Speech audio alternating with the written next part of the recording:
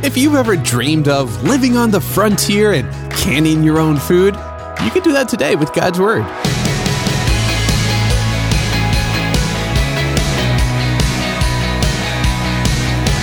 Hey, I'm Dylan, and you're listening to Unlocked, your daily key to unlocking God's Word in your life.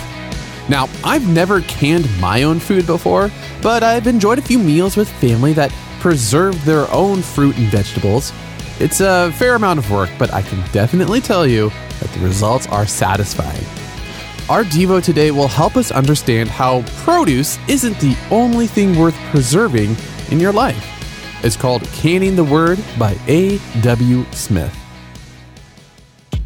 Have you ever canned food? Throughout much of history, people have canned and preserved food, often in glass jars.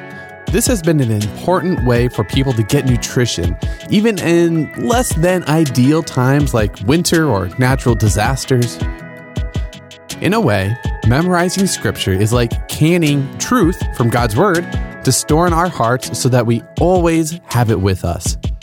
Memorizing words from the Bible is a spiritual practice that Christians have done for centuries. It provides us with the opportunity to feast on God's Word, even when we don't have easy or convenient access to a Bible, or when we just want to meditate on Scripture without using a screen.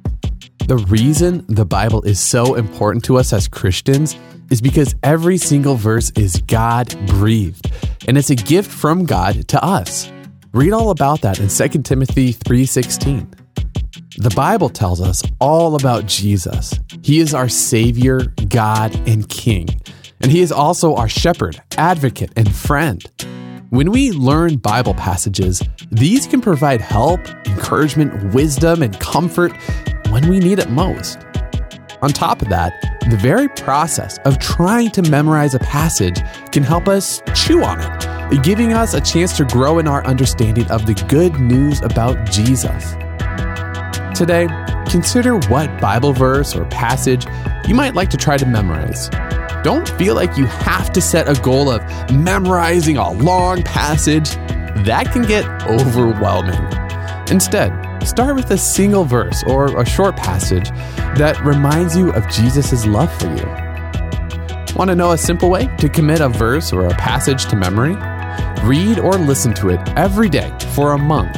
Even if you don't have it perfectly memorized by the end of the month, you'll have spent around 30 days dwelling on those words from the Bible and considering how they declare the good news of Jesus.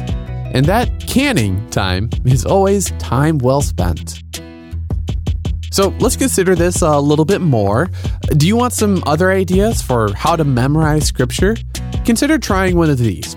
1. On a whiteboard, write out the Bible verse or passage you want to learn. Then read it out loud.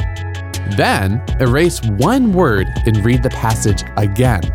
Repeat this process until no words are left. 2.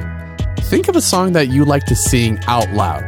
See if you can put the verse or passage to that music, then practice your verse or passage by singing it at a set time each day. 3.